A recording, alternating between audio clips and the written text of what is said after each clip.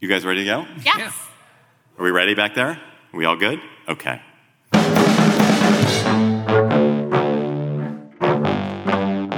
Hello, and welcome to the Slate Political Gabfest.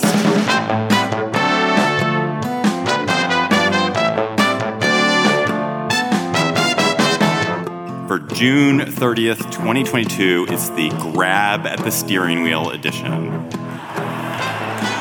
For the first time,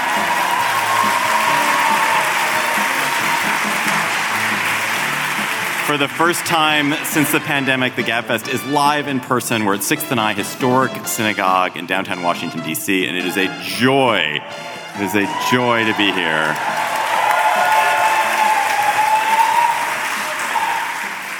They say that Washington is Hollywood for ugly people, but it is not true of this crowd. You're beautiful, not just because of those masks. And it's only fitting that we're all here on Justice Stephen Breyer's last night on the court. As you may have heard, he sent a letter to President Biden today announcing that his resignation takes effect at noon tomorrow, and I am taking credit. I'm David Plotz of CityCast. On my far left, a journalist as wise as he is kind, as intelligent as he is blonde. From CBS Sunday Morning, President Chester Arthur's favorite reporter, but the scourge of Warren Harding, it's John Dickerson.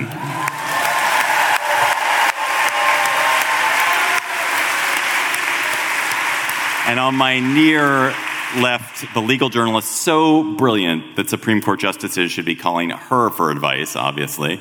New Haven and the New York Times' finest, the fearless, tireless, never ever speechless Emily Bazelon.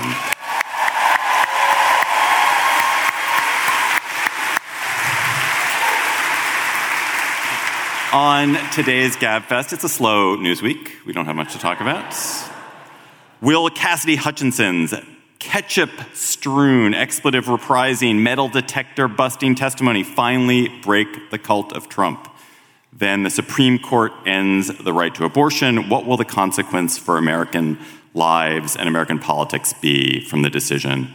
Then is the legitimacy of the court itself at risk? Plus, we'll have cocktail chatter. So there were so many memorable lines from Cassidy Hutchinson's star appearance at the January 6th committee this week, the young, incredibly poised staffer to former Chief of Staff Mark Meadows, who was present during the run-up to January 6th and on the day itself.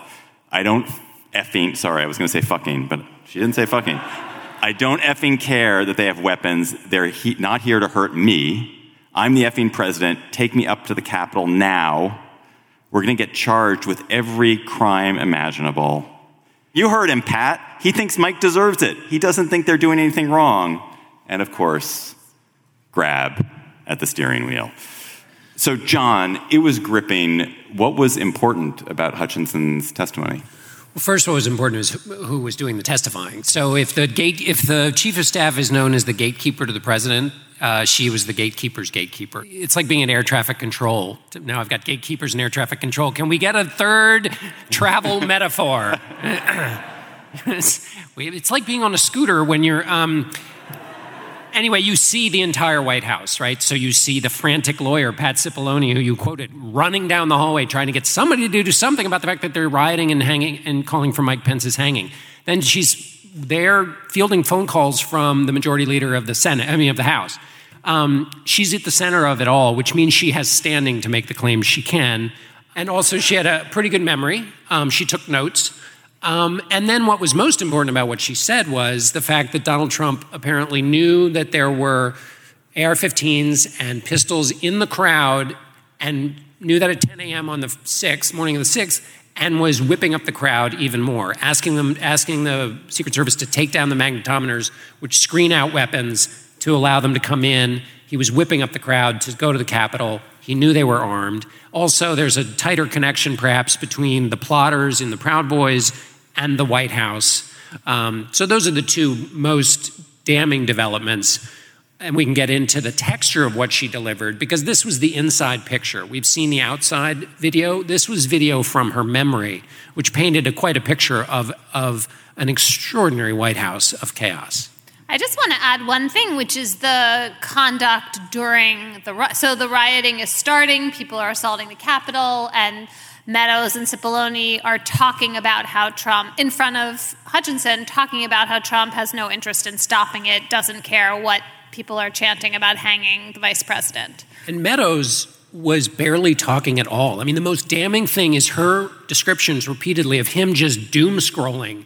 The person whose job it is to get up and do something was just prisoner of his Barcalounger, just wilting in the face of his boss and the complexity of the situation. It was, in her description, if there is, the man meets the moment, the man did not meet the moment in her description. One more thing is just, here's this young woman testifying with real dramatic flair. I mean, she really knew when to pause for effect, right? It was kind of amazing. It was and I don't mean this in a cynical way. And then you realize that these older men she's talking about are refusing to appear before the committee, and that she is showing this patriotism, putting country first, that other people who are her superiors are not doing.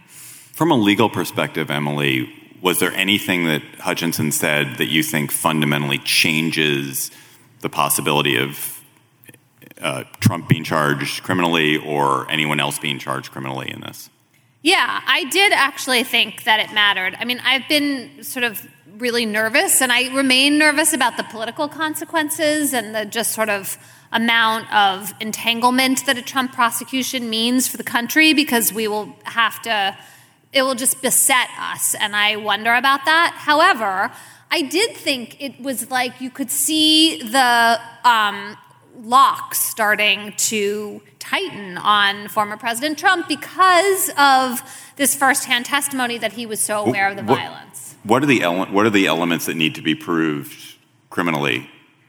Right. Or to bring a charge? Well, the previous charges we've been talking about have been obstructing a proceeding and defrauding the United States. And so I think that some of this testimony was relevant to those charges, mostly getting over this problem of what was Trump's intent. Did he know that crowd was going to try to stop the vote, to try to disrupt the proceedings? The testimony about Pence is relevant to that, and also to people being armed.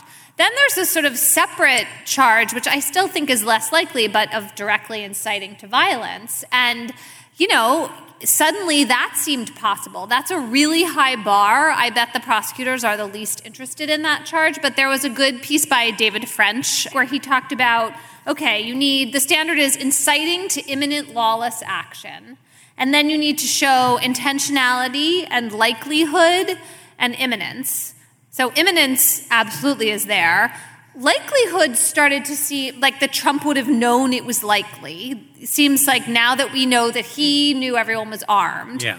And intentionality seemed more plausible too. Now, she's just one witness and there were other people there. But yeah.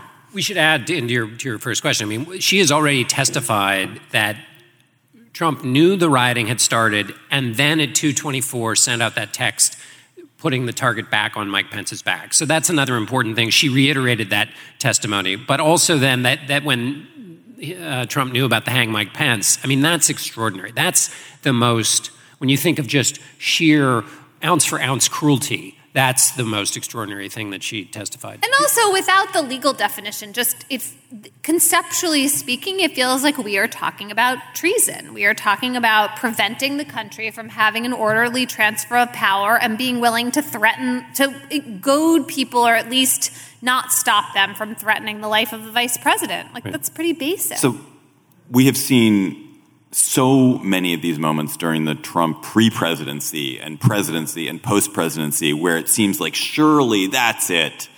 Surely he's done. And then 5 minutes later, there's a new outrage. Everything's forgotten. And this is because Republican-based voters and the officials who are in their thrall just won't have it. Well, the officials won't have it because they want the approval of the base voters, and the base voters continue to hang to Trump. Is there any reason, John, you think that this is different and that we won't be saying Cassidy who in like 2 weeks. It can make no difference, and we can still be saying Cassidy Hutchinson for the rest of time. I mean, I think it was dramatic and historic on its own terms, but as an electoral matter, all of the conditions that you talked about are all still there.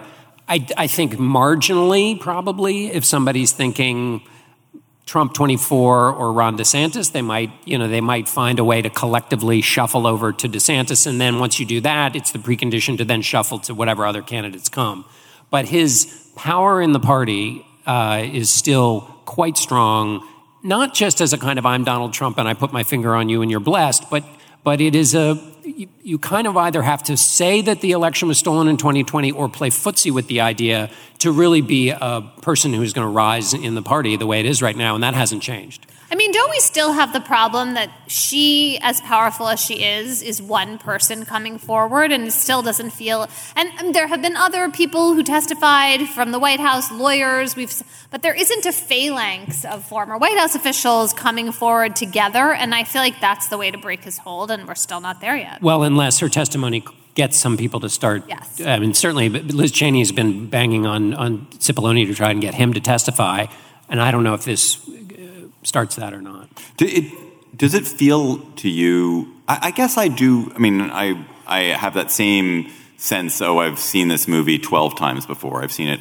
so many times. It's every time you get your mind thinking, although this is finally Trump being washed out, but that this time there is this possibility of a soft exit for Trump voters, that DeSantis represents this capacity of movement for them, which doesn't require them to disavow. I don't think we're ever going to get people renouncing their firmly held beliefs. It's really psychically painful for people to renounce beliefs. But is there an accumulation of small things that allows people to kind of say, DeSantis seems like a really strong candidate. Let's just go there. And so that you don't actually purge the Trumpism from the party, but you purge the Trump from the party. I think that's right. And I think also, Newt Gingrich, I've rolled this quote out before, but why not do it again, would say about Trump, he's not a conservative, but he's the best anti-liberal we've ever had. DeSantis is a big, strong anti-liberal, too. And so to the extent that he mimics that, if we have politics that are defined by negative partisanship, by your ability to sandblast the other side, he's quite talented in that, in the sense that that talent is rewarded within his party. I mean, it's not a talent in the sense that you want a lot of this in your politics, but he has the skills that are rewarded in that party in that way. But, John, can that soft exit happen if Trump does not step aside? In other words, someone has to show him the door, but then doesn't he have to exit in order for... Yes, although, yeah. You could just throw a plate at it. Yeah. Spray it with ketchup. It's a really interesting question. I think it's hard to predict his behavior. Yes and no. But I think you can imagine a situation where he reads the room, because he's quite good at reading his own room. And if he's not getting the feedback that fed him before, you could imagine him finding a way to find an exit. I was struck by in some of our reading, there was this Republican pollster. This may all be confected bullshit, honestly, but Republican pollster who was saying that in the last two focus groups she'd run, none of the Republicans in those focus groups wanted Trump to run again. That they all just felt like he didn't need to run. They weren't disavowing Trump. They weren't away from Trump. They just didn't want him to run again. And it would be a small mercy, I think, for the country, at least if we were done with Trump, even if we, were not done with the baleful forces that he represents. But it would be a mercy. I mean, he doesn't want to be president again, right? I don't think so. It's whether Except that it's vindication of the last time around. Well, right. I mean, that's different from actually wanting to do the job of president. Well, he didn't want to do it the first time around. Right. So maybe he's had enough of, I mean, that's not just being flip. He considered the job as a kind of prize that once you get it, you put it on the shelf, and then it all kind of... So maybe he can find a way to think about this, that he can be like the kind of mafia don from afar, blessing whoever comes next. So, Emily, just quickly on a couple legal things to wrap this up. So, officials seized John Eastman and Jeff Clark's phones this week, suggesting at least there's a criminal investigation of those two paragons of the legal profession. And I was just thinking, wouldn't it be amazing if there was if they had a law firm and Giuliani and Sidney Powell were in it, what that law firm would be like? But I want to take my business there. Yeah. But does it feel to you, and obviously you don't have insider information, but does it feel to you like we've been following the House action? That's not criminal prosecution. There's so many lawyers out here who are just Plus doesn't know what he's talking about. But do you feel that you sense that there is criminal prosecution activity ginning up in the corridors of D.C. grand juries and so forth? Well, there's definitely an investigation ginning up. Time out. Could they really still have incriminating evidence on their phones? I know. I was wondering that. They want those phones? What's on the phone? Right. But here's the thing that's interesting to me, and it came through in her testimony, which is, so one of Trump's friends said when he first came to office, he said what he likes to do is throw a hand grenade, and then when it blows up, he runs into the room and manages the chaos. I thought he likes to throw plates.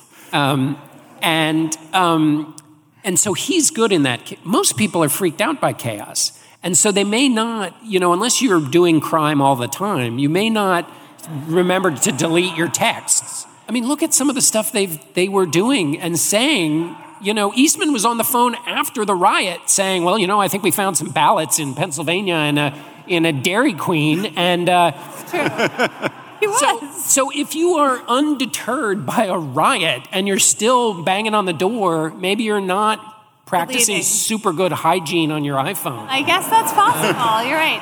You should see his apps haven't been updated since. Well, also, he's not a digital native. The iPhone was announced today, whatever year it was, in 1901, I think. This is the anniversary of the iPhone. Anyway, random fact. There you go. But can I ask you a question? What is John doing? Where is he? Where did he go? Bringing up historical facts. This is the first time I've confused you. Can I ask you a question? Eastman was, the warrant was, or he's being investigated by the Inspector General in the Justice Department. Do you assume that that's an investigation of Clark that he's pulled into? Why would it be the IG at the Justice Department? It makes sense that the Inspector General of the Justice Department would be investigating a former Justice Department official, yes, because those are internal investigations.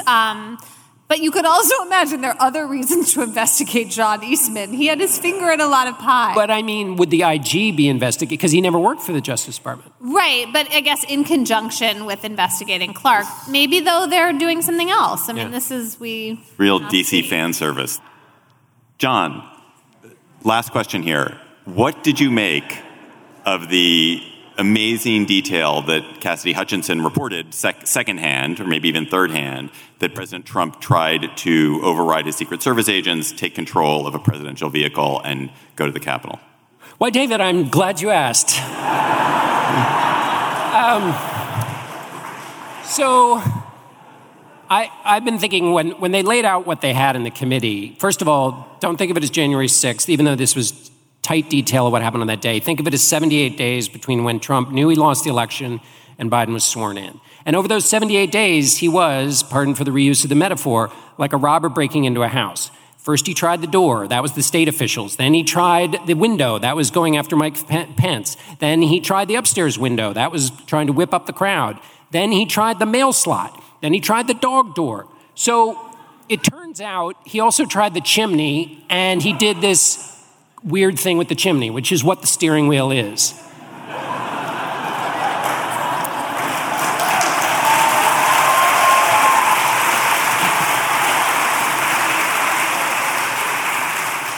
Which is to say, it's really dramatic and cinematic, and if you were doing the movie, it would have a moment. But it is not the whole bundle. The bundle is the entire attempt to break in, the multiple efforts, the fact that he was even up at the chimney. So if he didn't do the weird thing with the chimney, he was literally trying every door in the House to overthrow a free election. That's bigger than whatever may or may not happen with the recollections about going after the steering wheel or the throat of his lead Secret Service agent. Right. At the the same time, when you have a star witness, if someone can poke holes in part of her testimony, and it sounds like they're Secret Service agents who are willing to say that he did not try to grab the steering wheel, like, that's not great. Right. I mean, she wasn't there for this part. The story could have gotten exaggerated. Right. But I did have a moment of thinking, like, I know it's super dramatic, but you're right. It's basically a sideline. You can cut it out of the story, and the rest of the story holds up. And so I a little bit winced. I started worrying about that. Slate Plus members, you get bonus segments on the Gabfest every week. This week's bonus segment is going to be questions from the audience here at our live show in D.C. Go to slate.com/GabfestPlus to become a member today. That's slate.com/GabfestPlus. We're less than a week past the Supreme Court's decision to wipe out the federal right to abortion and throw it back to the states. Since the Dobbs decision, we've seen celebration, we've seen protests, we've seen extraordinary turmoil at the state level as blue states work to enshrine abortion rights and red states apply trigger laws or contemplate other new constraints on abortion. So this was a day that most of us have known was coming since the draft opinion leaked months ago, but it was shocking nonetheless. Emily, we have not done, because this decision came out after we taped last week, we haven't done the kind of classic Gabfest thing, which is, what did Justice Alito say in his opinion? How was his legal reasoning? Justice Alito ended the constitutional right to abortion. He overturned, the conservative majority overturned Roe versus Wade, really very much along the lines of his leaked opinion from February. It was kind of amazingly similar. All the things that I thought, oh, maybe he'll cut that out. No, still there. And this is just a huge sea change in American law, and it's going to affect the lives of many, many people, especially women across the country, as we watch states ban or severely restrict abortion. And then we watch the consequences of that, which is going to mean at least three things. It's going to mean some forced pregnancies. It's going to mean women traveling far distances. And it's going to mean figuring out how to thread the needle of prescribing abortion pills so that women in states that are hostile to abortion can get their hands on them. Average travel distance, 500 miles. Right. So interestingly, the research that exists from Texas from when they started shutting down clinics several years ago suggests that once you get to 250 miles, that is like sort of where the reduction tops out. So in other words, people who drive 250 miles drive 500 miles. They don't fly very much, at least poor people who are the most affected by the ruling. And then there are all these logistics to figure out, support, who's taking care of your kids, where do you stay? I mean, actually, I wonder if gas prices are actually going to really have an impact here, because it's going to be much more expensive than when this research was done to drive long distances. Right. And then, these sort of weird questions of federalism, like, are we going to have many, many abortion clinics in Illinois, in New Mexico, in Colorado? Does Kansas stay open? There's an amendment on the state ballot to end the Kansas Supreme Court's decision saying that there is a constitutional right under state law in Kansas. That there are just all these, like, both geographic and legal questions. And the governor of Kansas is a Democrat for the moment, so that'll matter. If people are thinking about where they can spend their energy, time, and money who support abortion rights, Kansas, Pennsylvania are probably good places to do that. So, Emily, one key battleground is obviously going to be medication abortion, which is already, I think, 54% of abortions in the U.S. are medication abortions. And it's undoubtedly going to be the dominant way that women in states that ban abortion are going to seek to end their pregnancies. So what is the legal status of medication abortion for, if you live in a state that bans abortion, your capacity to get that medicine through the mail? Obviously, you can't get it from a doctor in your state, but what's the legal issue with you getting it in the mail? So there are only 3 states that so far ban receiving the abortion pills by mail, which is different from providers being allowed to send them, right? So if you're the patient receiving them through the mail, it's most of the country that remains legal. However, there are 19 states that already ban telemedicine medication abortions, ban or severely restrict. And so that means that creates these hurdles, right? You have to leave your state, go to a border state in order to have the telehealth appointment that then would lead you to receive the pills. There obviously are there's basically the conflict that's going to happen next, assuming, let's set aside the Biden administration and what they can do. Just park that for a minute. The conflict is between how much the states are willing to ratchet up enforcement. Are they willing to prosecute people for taking the pills? Are they willing to surveil people? Are they willing to open mail? Versus, are they allowed to open mail? Well, I mean, if they make it, I mean, you can. If someone is trying to do a cocaine prosecution, like, sure. But can state officials can open federal mail? There's a criminal conspiracy, sure. Would you get a blanket warrant, or would you need an individual warrant each time you wanted to open the mail? I think you would need an individual warrant to open the mail, for an individual person, right? So you have this kind of pressure of state enforcement, and then you have this question of what are the various end runs people are going to make around all of these legal barriers? How good do people get at it? Does the information get out, right? So right now, there's an organization that's run out of the Netherlands called Aid Access. They are mailing across these state ban lines. They're mailing into the states. And then there are other sort of workarounds with like mail forwarding, these things you can do to get the pills. Do you think that states are going to be prosecuting people who cross state lines to get abortions? Do you think that is going to happen? Or they're going to be prosecuting if you're a doctor in Connecticut that's providing abortions to women who've flown in from Texas? Is Texas going to arrest you when you fly through DFW airport? For performing the abortion? Yeah. So Connecticut and New York so far have passed laws that protect abortion providers from prosecution as long as the abortion takes place in Connecticut or New York, according to the laws of Connecticut and New York. So many other haven states for abortion could pass laws like that, and then you have a giant legal conflict. John, what do you anticipate the political impacts of this are going to be? Obviously, Democrats face a really bad landscape in November. Do you think this fundamentally changes anything? I don't know. I mean, so I know a couple of things.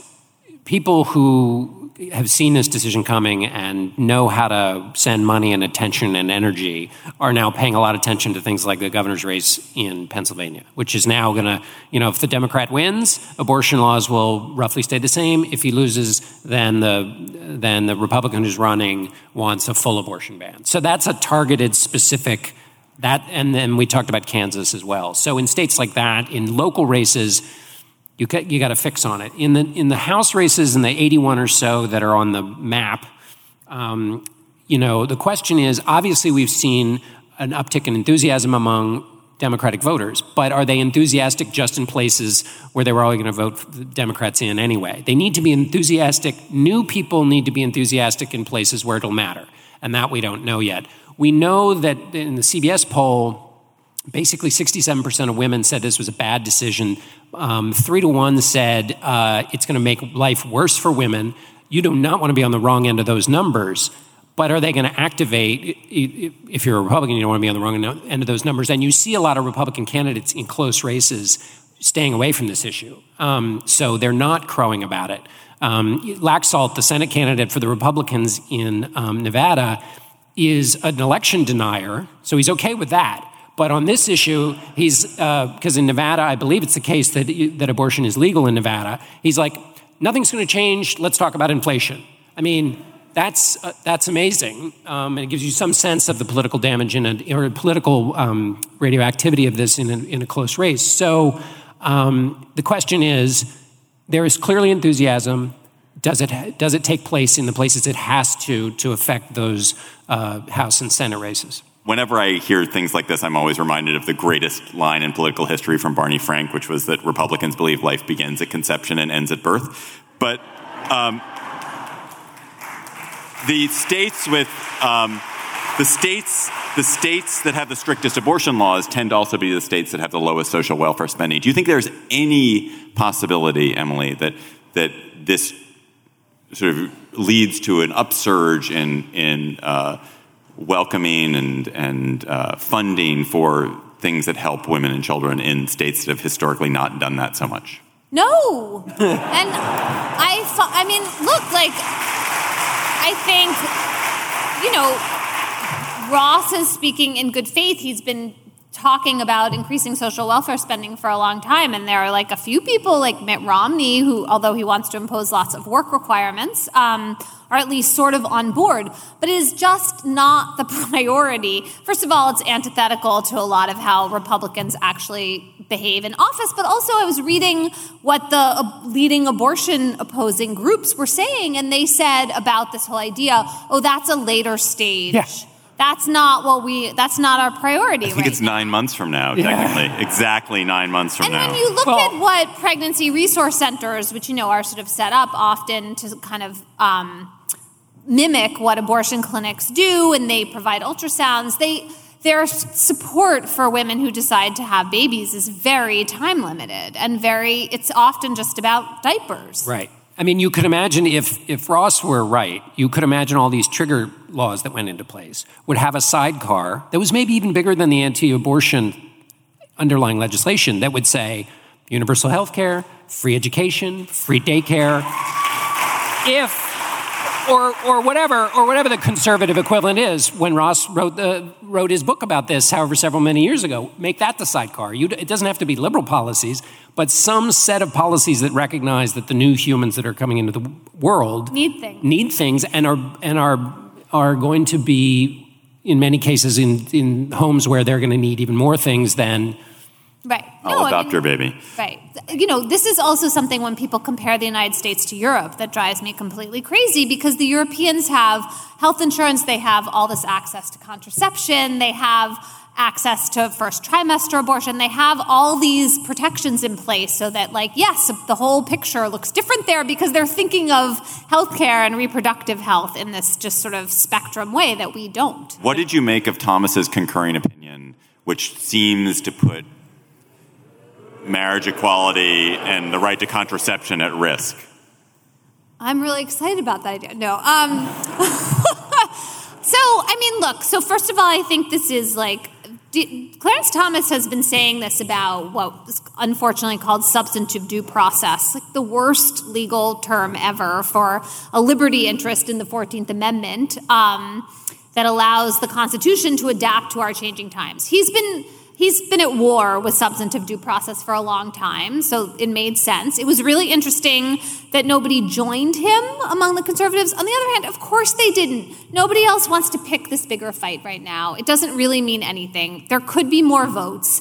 I think that this is where the response of the country matters enormously. There is a kind of pretend rhetoric in Alito's opinion. We don't care about public opinion. That's just not the case. Over the course of history, the Supreme Court does in some ways respond indirectly. If there is political upheaval over Dobbs, that is going to make it harder for them to take these other steps. We've talked about this before, that if something's taken away from you, you're more energized than if you're given things as a voter. So that's one thing that'll be really interesting to watch, whether that energizes voters for a long time. Biden's been trying to make this election a choice and not a referendum on him. So to the extent that somebody in the Democratic Party has the rhetorical ability and the party were to stick with it to make a larger claim about abortion, but within the context of a series of things that you could make a pretty easy argument about the opposing party, this opens the door to that. Makes it a case about who gets to make the decision, not about abortion, but just who gets to choose for women in the handling of their personal decisions. Somebody, if they could articulate that, might have, and it would be interesting to see if that has political salience. And it's a reminder to Democrats why voting matters. So that's been something Democrats have been having issues with. So it'll be fascinating to see if anybody can string those together, because it would seem like you would have the pieces there for a powerful piece of political rhetoric. When people, and by people I mean mostly liberals, talk about the growing illegitimacy of the Supreme Court, what do they mean? They mean that the Supreme Court is really moving to the right in a way that, in the context of abortion, and I think also the gun decision last week, I'm not as sure about the prayer and school funding decisions, is really out of step with American public opinion.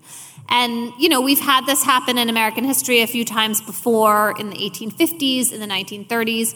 both times there were real, in the 1850s, Congress changed the number of Supreme Court justices 3 times, in the 1850s and 60s. And in the 1930s, of course, FDR threatened that, and then the court retreated. And so this is this kind of push and pull dynamic that liberals are hoping to invoke this time, too, that you have a Supreme Court, that its public approval ratings become so low that the other branches of government are willing to step in and really change the way that it operates. Now, of course, that means that they are actually elected by the liberals who are complaining about the court. So far, we don't have a lot of evidence that that's going to continue into the next years in which this would actually not likely to be brought up by Majority Leader Mitch McConnell. Probably not, right. And remember, President Biden's Supreme Court Commission sort of sketched out possibilities, but didn't make any recommendations. First of all, you have a Republican Senator, Susan Collins, saying that Kavanaugh misled her. Now, whether she was actually misled or not, to have a senator... Do you believe her? That's... Well, who knows? Come on. Anyway. It doesn't matter for the purposes of the point I'm making, which is that some number of people who might just think, oh, wow, he misled her. So it's pretty extraordinary to have a senator say that from this, same ideological camp, say that somebody misled them. So that's one thing that I think undermines legitimacy. Clarence Thomas's wife being in constant contact with the White House about going around an election, if he cared about the legitimacy of the court, presumably, if that was important in terms of keeping that pristine, presumably he would have recused himself or said something or done something to keep that cleaner. And finally, the idea of precedent, isn't that supposed to be that the court never moves too fast? Now that's gone out the window, so it suggests the court is more political in its movements, which would seem to reduce its legitimacy. Yeah, I think that especially from the point of view of liberals and Democrats, all of those things really resonate. The question is whether it goes beyond that, because you can make an argument that, Roe was the highly political move, and this was just sort of canceling it out. And I think a lot of conservatives who oppose abortion feel that way about it. Here's my question about that. Political in the sense that it had political ramifications, but did you have a court then, and maybe you had it de facto, but when you think about Souter and you think about O'Connor, those are considered mistakes in the Republican Party because and so the Republican project has been to make sure that there is not going to be anybody who wobbles, which is, I think, different than the way the court was made up that made the original Roe decision, and therefore locks in politics in a way that's different, even though they are political decisions. Oh, I think that's absolutely true. And you look at the polls, both about just the court's approval rating in general, but then this question of whether people think that the justices are political hacks. Absolutely, those numbers are going up, and it becomes harder and harder to deny what's happening right in front of us. However, there is still a gap between all of that public awareness and dissatisfaction and actually adding to the number of justices or stripping them of being able to review certain kinds of cases. That's a big step that Congress has to take. Right, but so it's the intersection of the kind of anti-democratic, anti-majoritarian aspects of the Supreme Court runs into the anti-majoritarianism of the Congress itself, which is incapable of making... It's incapable, right. Yes. That's the fear, right? That you have this court. We had another decision this week in which the court said that Louisiana does not have to add a second, more safe seat for African-American voters, right? They went back to the original map, which was more gerrymandered, which will provide, less ability to elect the candidate of your choice for Black and Hispanic voters. That's the court sort of directly affecting the composition of the body that could then have some kind of impact on how it operates. What do you think, John? Is there any plausible long game for liberals along the lines of what conservatives and Mitch McConnell did with the Federalist Society to change the composition of the court? And obviously, they got a huge amount of luck. Had things just fallen slightly differently, this doesn't happen. But it did have a massive long-term strategy. But I wonder if the luck favors the prepared. So they, for 50 years... Chance favors the prepared mind. Yeah, exactly. I just said that. I know coined you that. did. I know, that's good. It sounded like some quote, and you were going to tell us. It is. It is. Blaise Pascal, I think. Right, there we go. Is it Pascal? Anyone know? Pascal. Louis Pasteur. Louis Pasteur. Oh, there we go. Thank you. Did you TAS, French, something. Did you know the iPhone? Anyway, you were talking about those interesting moments. I mean, one of them is Mitch McConnell and candidate Donald Trump both agreed on nothing. And the night that it was announced that Justice Scalia had died, each of them independently said, deny Obama his pick, and Trump said, I'm gonna, and he was naming judges. They did that independently because they had been conditioned by a mindset over 50 years of work on this. So that was a random occurrence, but the fact that everybody knew exactly what to do is a result of this, what you're asking, can liberals, do they? But is there a project? Is there a comparable liberal project? I mean, there could be. You just have to stick with it for 50 years. But is it the Supreme Court or is it something else? I think that honestly, I think it's the democracy right now because, in fact, you could argue that there was an over-reliance on the kind of happenstance that the Supreme Court remained more centrist. I'm not really going to say liberal than it should have because of O'Connor and Souter and Kennedy and a couple other folks earlier on. Right.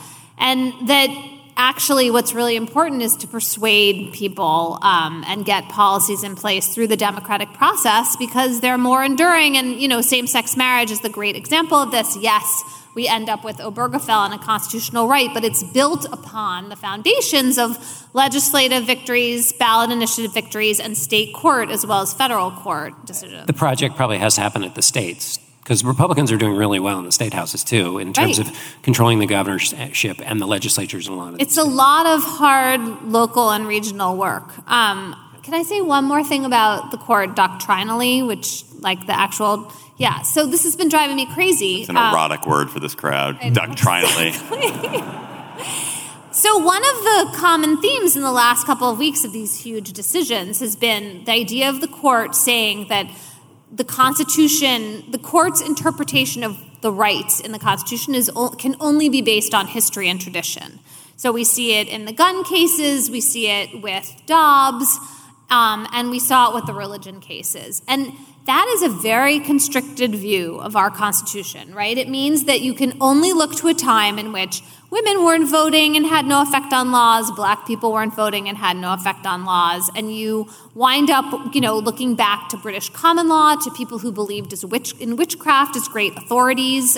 Justice Thomas cited Justice Taney, I think, who wrote the Dred Scott decision. You just end up in this universe in which it's well, of course they, were restricting the right to abortion. They also thought that women couldn't own property if they were married, had no control over their own sex life. You're just in this.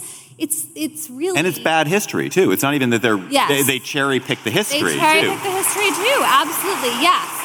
I was really right. Justice Breyer tried to push back hard on that in the gun rights decision, and actually the dissent does that in Dobbs too. But they just don't have the votes. You get to cherry pick the history if you have 5 votes. Did the decision on the religion, on the kneeling case, on the Kennedy versus, I can't remember the name of the school, where Sotomayor challenged Gorsuch's interpretations of the facts, basically was he praying alone? Put the photo in. It was a good photo. Was that a result? So Gorsuch said that he was praying alone. Sotomayor just quietly praying alone. Sotomayor put the picture of him, of the coach standing in the middle of all the players, not alone. So is that new? That's a fight over the facts. Usually when you get to the Supreme Court, shouldn't it be all figured out? And is that a new symbol of this? The fight is about the Constitution, not about the facts as much. Is that right, A? And B, is this a sign of the new legitimacy crisis? I think it is a sign of the new legitimacy crisis. There are examples of it coming up before, of arguments over what the facts are. But yes, you're right. When you're fighting over the facts, you are in a position in which there's more of a kind of breakdown in... Right, because there's something aggressive about that case. The conservatives went out and grabbed that case. It was not an obvious one necessarily to choose. But they've done that on other fronts as well. I mean, we're about to have this decision in West Virginia versus EPA about an Obama policy for regulating carbon emissions that never went into effect. Normally, that would not meet the court's standards for for reviewing a case. So let's go to cocktail chatter. When you have hurled your lunch against the wall after getting bad news and you are self-soothing with whiskey, what will you be chattering about, Emily? So I'm really genuinely torn about the decision that the club that owns Wimbledon made not to allow Russian and Belarusian players to play in the tournament this year. It means that in the men's draw, the number 1 in the world and the number 8 can't play. There are other people further down the roster. In the women's draw, it's Sabalenka, who I think is number 6, and some other people. And it's really making, obviously, this individual paying the price decision for the war in Ukraine. That is a decision, obviously, of the Russian and Belarusian governments. And so it's controversial enough that the major tennis organizations took away the points that Wimbledon normally provides to people to rise in the rankings, making Wimbledon an exhibition tournament this year. And I just don't know what I think. I mean, on the one hand, I just feel like it seems like scapegoating the players for the sins of their countries, and that troubles me. And on the other hand, I feel like I understand why, and this was, I think, backed up by the British government, there was this sense of really needing to draw a line and saying that in the same way that you would punish a team. I don't have any problem with punishing a team is totally different. Punishing a team is absolutely different. Teams represent nations. If you were the Russian World Cup team, the team that would play in the FIFA World Cup, should not be allowed to play because it represents the nation of Russia. There should not be a Russian Olympic team in the Olympics should the Olympics decide. This rises to it. But individuals are different. Well, they do play under their flag. But they don't play under their flag. That's a kind of anomaly. Like the tournament decides to put people's flag next to them. They could put like a cat emoji or something. Like there's people are not playing. When you go to Wimbledon, you're playing because you're playing for yourself. You are not. When you win, your prize does not go to Russia. It's true, but there is just something. I don't know. Maybe it's because I always watch on TV and the flag is. But right that's next stupid. That's so dumb. It's stupid. I'm always interested in what country they come from. I mean, there is. But it's not relevant to anything. The international. I am not watching tennis with you two. I don't think David watches any tennis. No. And the other thing is that I mean, I think that I agree with you, but I'm just not completely sure. I'm going to take my chatter next because I know that John's got a doozy teed up. So my chatter comes courtesy of my brother, John Plotz, who the other day sent me an article from LitHub by someone named Emily Temple about famous authors who died on the same day. And it led him and then me down rabbit holes of weird death coincidences. So there are all these weird death coincidences, and I want to share some of them. So I'm going to start small. This is a little ghoulish. Proceed.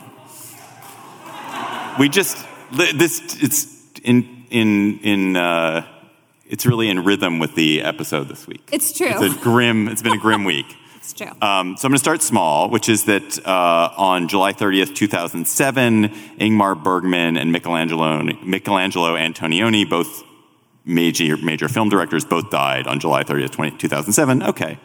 On February 19th, 2016, Harper Lee and Umberto Eco both died. That is a bad day.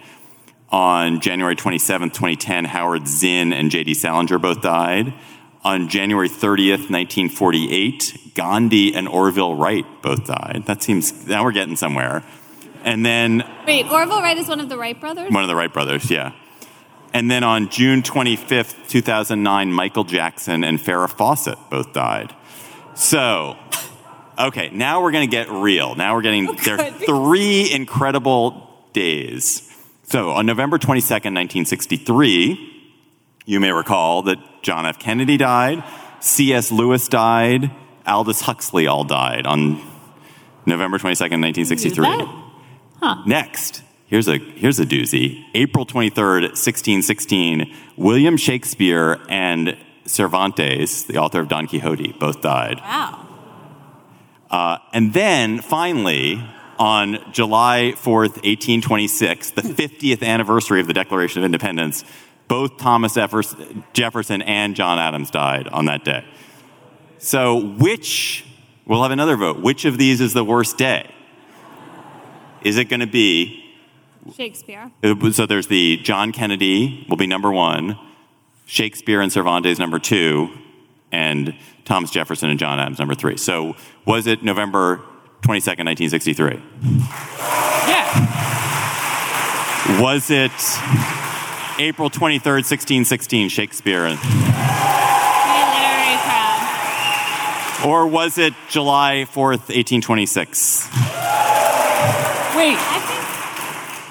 But worst day, does worst day mean you like the people who died on that day, or it was a day whose life was cut short? Because all the other people had lived long, fruitful lives. Kennedy, although you could, if you don't like Kennedy, you might, But do you see what I'm saying? Yes. All right, fine. Years of life chopped off. Yeah. Okay, there was not much years of life chopped off for Adams and Jefferson. No. All right, so it sounds like Shakespeare and Cervantes won. Now I'm gonna blow your mind.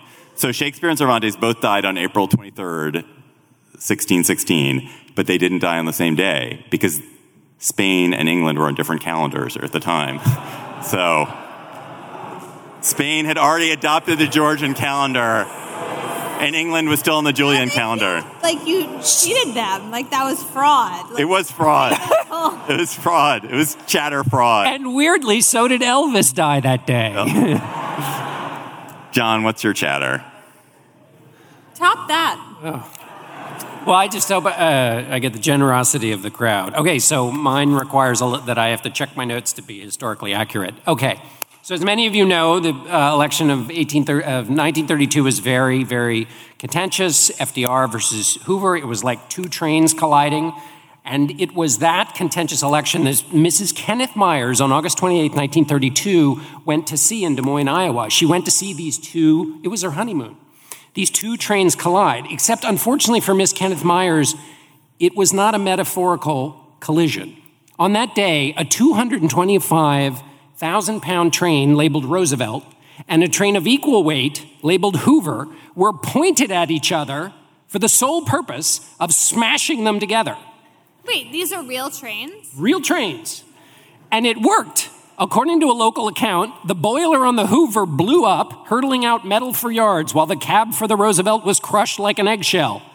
The problem is the same almost happened to poor Mrs. Myers, who was brained by some of the flying debris and had to be sent to the hospital for repair. But for the 39,999 other spectators on the muddy Iowa fairgrounds, they were thrilled because, ladies and gentlemen, in that period of America's mania for crashes was not limited to the stock market crash of 1929, but it spread also to this spectacle of train crashes. For the wonderment, glee, and fibrillation of the nervous system of spectators throughout the U.S., promoters destroyed trains for large audiences. They laid down a mile of track, purchased two huge hulking Iron Masters, choked them full of coal, opened the throttle, and ran them into each other. And journalists loved the fact that there were all these puns available. So they talked about all the people who joined around for these smashings, and they would say things like, it was a smashing success, and they all had a good day. So the Iowa mashup that Mrs. Myers went to was staged by a guy named Joe Connolly, who did more than 70 of these wrecks at fairgrounds across the country. Blew up 146 locomotives between 1896 and 1932.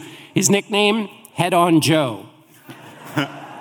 Connolly explained that there was a simple thirst in the American human consciousness, and he said, I believe that somewhere in the makeup of every normal person there lurks the suppressed desire to smash things up. So as he got better at this, he strapped dynamite to the front of the locomotives and filled the freight cars with gasoline and hot coals, so that when the trains would smash into each other, they would blow up. The way this gig worked was they would have engineers get on, open the throttle, and then they would dive out. But what Connolly, his innovation was he put dummies on the train so that people would think that the engineers hadn't gotten off and that would add to the excitement. And Now, the trains in Iowa, most of them didn't have political names on them, except for the first one. The first time anybody thought this was a good idea in Ohio, one train was labeled Protection, and the other was labeled Free Trade. But they never actually, those two trains didn't run into each other because the guy who was running that gig said, people are so excited to see this, they're lining up right on the tracks. And since these are going to be massive, hulking, twisted metals of explosions, probably not a good idea. That person was not in Crush, Texas in 1896. Crush, Texas does not exist anymore. It was a town built entirely to blow up trains. And so they called it Crush. So they called it Crush, but not because of that. No. Stay with me, dear reader. The crash was staged in Crush, Texas to promote the local train line, which is a kind of a funny thing to do because presumably you don't want your train to crash. But nevertheless, it was called the Crash at Crush. And Crush was not named because of two trains running into each other. It was named after William George Crush. He put this thing on. Now, that was his stage name. His given name was William George Make Trains Smash Into Each Other. It's a Dutch name. 40,000 people showed up for this. And to support this, he built a whole damn town. He put in plumbing. He set up a circus tent where people could hang out in the 4 different restaurants. He built a jail and had 200 constables because people... Then he set the trains at each other.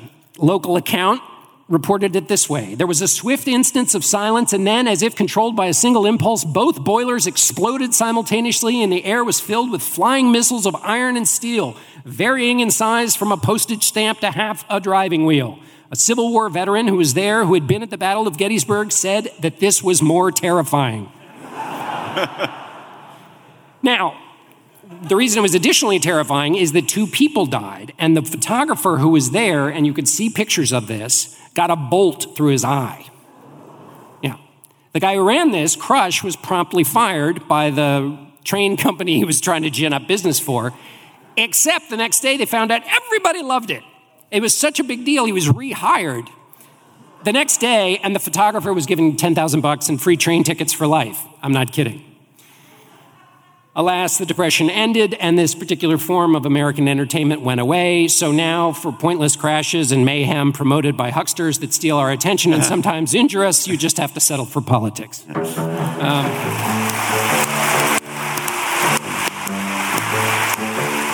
That's our show for today. The Gabfest is produced by Shana Roth and tonight by Julie Deppenbrock. Our researcher is Bridget Dunlap. Huge thanks to Alicia Montgomery, executive producer of Slate Podcasts, for organizing this.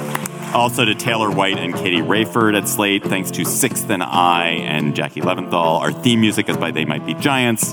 Follow us on Twitter at @SlateGabfest and tweet your chatter to us there. For Emily Bazelon and John Dickerson, I'm David Plotz. Thanks for coming and thanks for listening. We'll talk to you next week.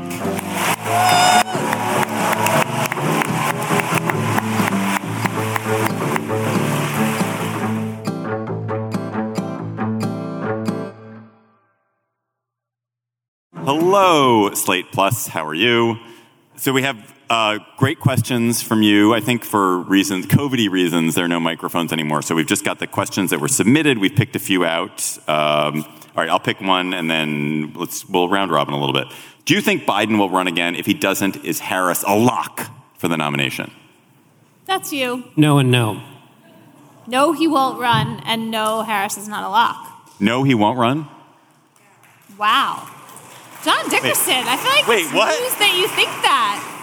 I mean, what do I know? It's 2022. We got a long way to go. But you took a whoa. Come on.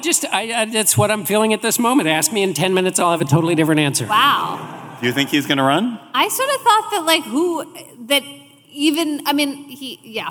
I kind of thought that they were I'm really not finishing the sentence. I can't At think a loss of a for nice words way never to happened. say this. David, you wanted the show to be quick, so I gave you a quick... I kind of thought that the Democratic Party was stuck with him. He is the president. It's going to be I also don't think Harris is a lock if he doesn't run, so then it's going to be divisive. And so I figured that he'll just run. The question was not what would be good for the party. I was just... Anyway. Wow. What do you think? I mean, the presidency is quite a drug. I think it's very hard to give that up. So I guess I assume he'd run. And also their bench is so weak and there's so little clarity about what they would do next. Someone would have to really emerge in the next year. I don't know. It seems far-fetched, but don't you think John is so smart. No, that answer was not based on... don't you think if things go very poorly for the Democratic Party in 2022, that he just happens to have the job might not be an argument that people will be psyched to run on in 2024, and there will be some agitation within the party that might create the conditions for a departure? Okay, what has been the craziest byproduct from doing the show? Something you wouldn't have expected. Don't look at me. You.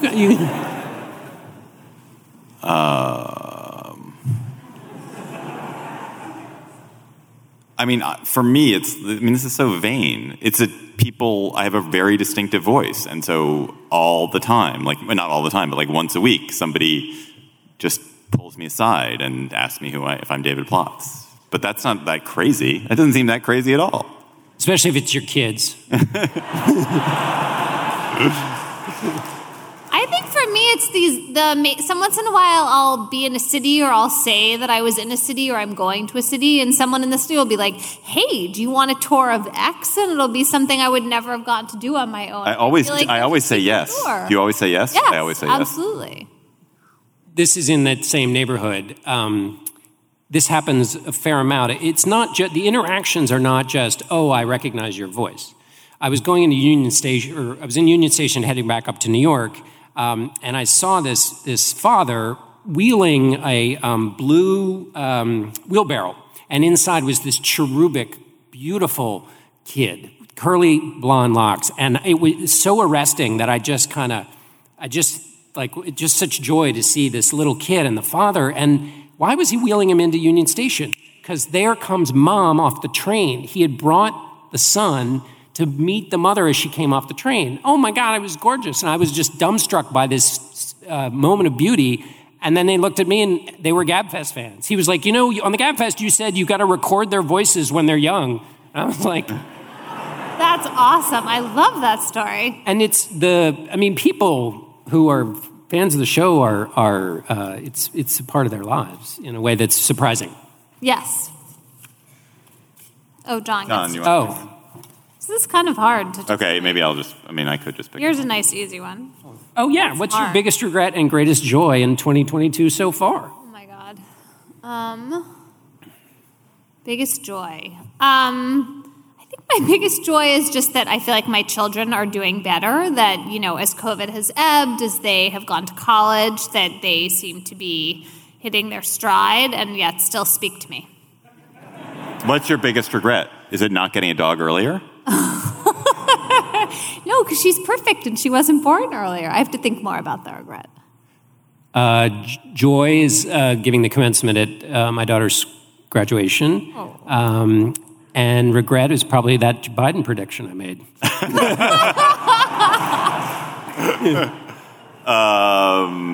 Regret, I guess, is my father's having a lot of health problems, and I regret just not being as nice to my mother as I should be, maybe. And joy, I don't know. I think my greatest joy is I like people, and I like that the world is somewhat more open, and that I like being around people, and I get to be around people more. So that's been a huge joy. My son put in a question here, which is, can we get Peter Chang's for dinner tomorrow?